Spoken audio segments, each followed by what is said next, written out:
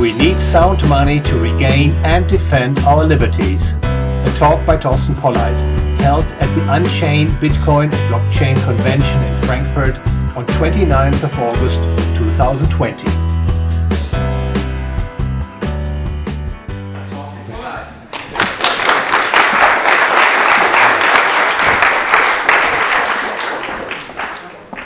Hello everybody, it's really great to be here. And before I talk business, I would like to direct our attention to our fellow people who are demonstrating in Berlin for freedom and civil rights as I speak. Let us wish them well. Let's hope that it will be a peaceful event and that no one will get hurt, and that the demonstration will encourage even more people to stand up against the deep state.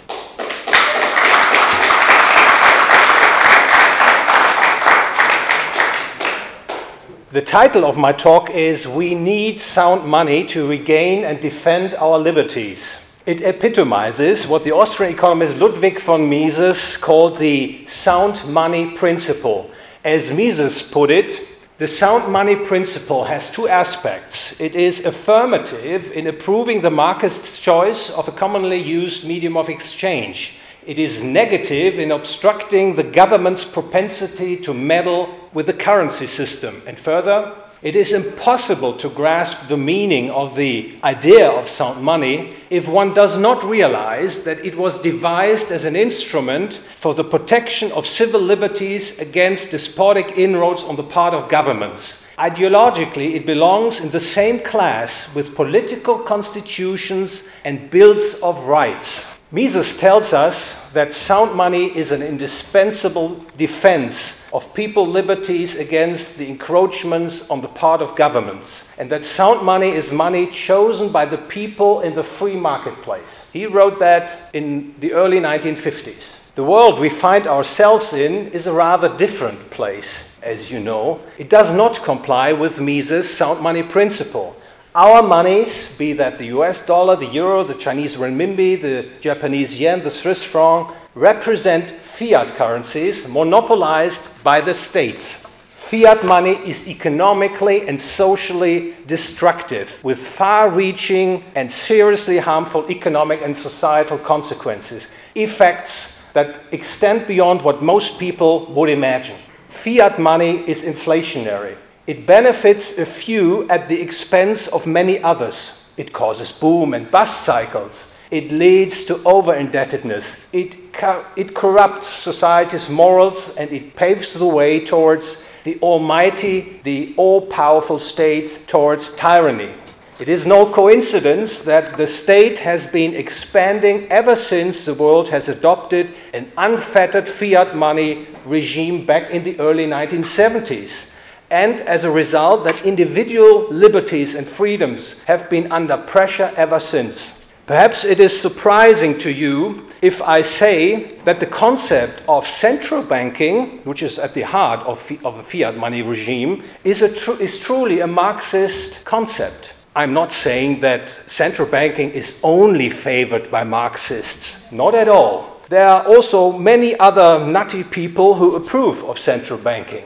In their Communist Manifesto, dated back to 1848, Karl Marx and Friedrich Engels compiled a list of measures necessary to establish communism. Measure number 5 reads as follows, quote, "Centralization of credit in the hands of the state by means of a national bank with state capital and an exclusive monopoly," quote ends. Once the state has become the absolute ruler over monetary affairs, the door is wide open for it to grow bigger and bigger, eventually turning into the dreaded deep state. And the tyranny of the deep state, as we know well from history, has little regard for individual freedoms and liberty. What needs to be done? Well, to regain and defend our liberties, the challenge at hand is making money great again. Thank you. This requires first and foremost ending the state's money production monopoly, making possible a free market in money. A free market in money means that people have the freedom to choose the kind of money they wish to use. and that people also have the freedom to provide their fellow men with an alternative good that may serve them well as money. However, a final solution to the money problem, I think, has not arrived yet, even considering the emergence of the cryptocurrency space. I will explain this statement in a moment. But first, let us address the question, what can and must be done for getting from here, a state-controlled fiat money regime, to there, a free market in money? The first strategy that comes to mind is education, monetary enlightenment, informing the widest possible audience about the evils of fiat money, how it affects their lives, their personal lives, their families and communities. This also must include informing people that there is a superior and practicable alternative to fiat money, namely a free market in money. The second strategy would be making progress in the field of alternative currencies and payment systems, especially in terms of technological disruptions and their economic profitability. This is the activity space for those amongst us who are propelled by entrepreneurial spirit. The cryptocurrency community, the Bitcoin community in particular, and also precious metals-based payment system providers have been making some headway in recent years. But unfortunately, victory is not yet in sight. For instance, Bitcoin still has some scalability and performance issues. Currently, the Bitcoin network settles a peak of around 350,000 transactions worldwide every day, and given its current configuration, it is presumably running at almost full capacity. The German fiat money payment system alone processes more than 75 million transactions every day per business day. From the payment processing viewpoint, Bitcoin cannot outshine fiat currencies yet. What is more, a currency in a modern economy must provide for the possibility of financial intermediation. People typically demand payment or storage services for their money, or they want to lend and borrow money. Quite often, peer-to-peer is not enough. A third party is required, as suggested, for instance, by the demand for hosted Bitcoin wallet services. Providing intermediation services outside existing state regulation is pretty difficult. In fact, it would put an upper limit on the financial sophistication of any cryptocurrency, thereby being a heavy drag on its competitiveness compared to fiat currencies. And if the cryptocurrency comes out into the open, it would have the state breathing down its neck, drowning it in business-destroying restrictions. In particular, because the financial intermediation problem is still unsolved, I remain skeptical that, given the current circumstances, existing cryptocurrencies will succeed in pushing aside the state and replace its fiat currency just like that. Precious metals suffer from similar problems. In many countries, the state subjects gold and silver to value-added or capital gains taxes. This makes them uncompetitive versus fiat currencies in terms of using them in daily transactions. I ask you, is it possible that a free market in money can ever emerge as long as there is the kind of state we know today? The state is, to give you a positive definition, the territorial monopolist of ultimate decision-making with a right to tax its citizens. We can rightfully expect that this kind of state will do its best to crush any competitor to its fiat money and prevent a free market in money from emerging. So if we want a free market in money, the sobering conclusion is this: we need to reform, to deconstruct the state as we know it today. Unfortunately, the state is possibly the fiercest adversary you can choose. How can we hope to achieve victory? Well, there is no magic spell. However, one approach, in addition to educating and coming up with technological disruption, is appealing to people's right to self-determination. Each and every individual is the owner of his or her body and the owner of goods acquired in non-aggressive ways, that is, without violating the physical integrity of someone else's property. We cannot dispute these words without causing a logical contradiction. They are a priori true.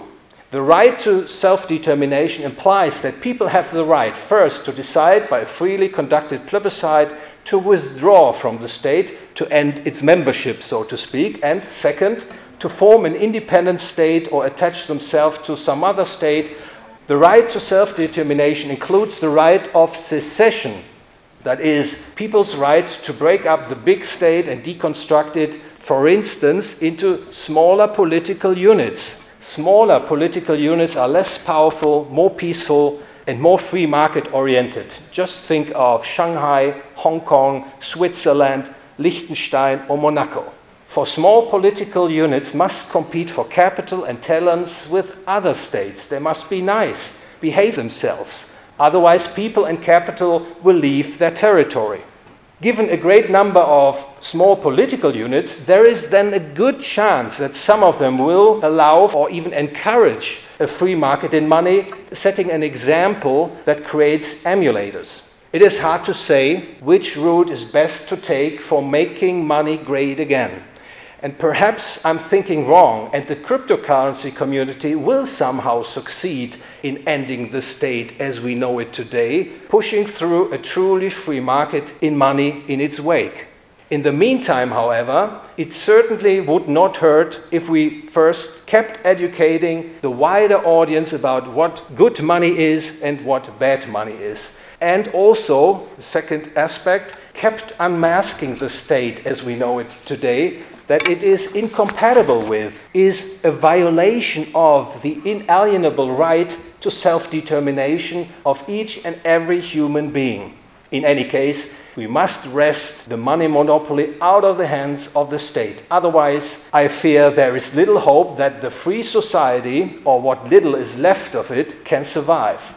To underline the importance of what I just said, I would like to mention my new book, Mit Geld zur Weltherrschaft. An English version will be available soon. And in this book, I try to explain why and how a single world fiat currency is in the making, and that it would lead to the dystopia of a world state if we do not put a stop to it, if we do not return to Mises' sound money principle. I strongly believe this is an ideal worth fighting for. Today's convention is a great and invaluable contribution to zeroing on one of our biggest challenges of our time, namely making money great again. A great thank you to the organizers for their outstanding work and to the audience for listening to my talk. I would be delighted if we were to stay in touch, so please follow me on the non-crypto Twitter, Facebook, LinkedIn, and SoundCloud. And God bless you all. Thank you very much.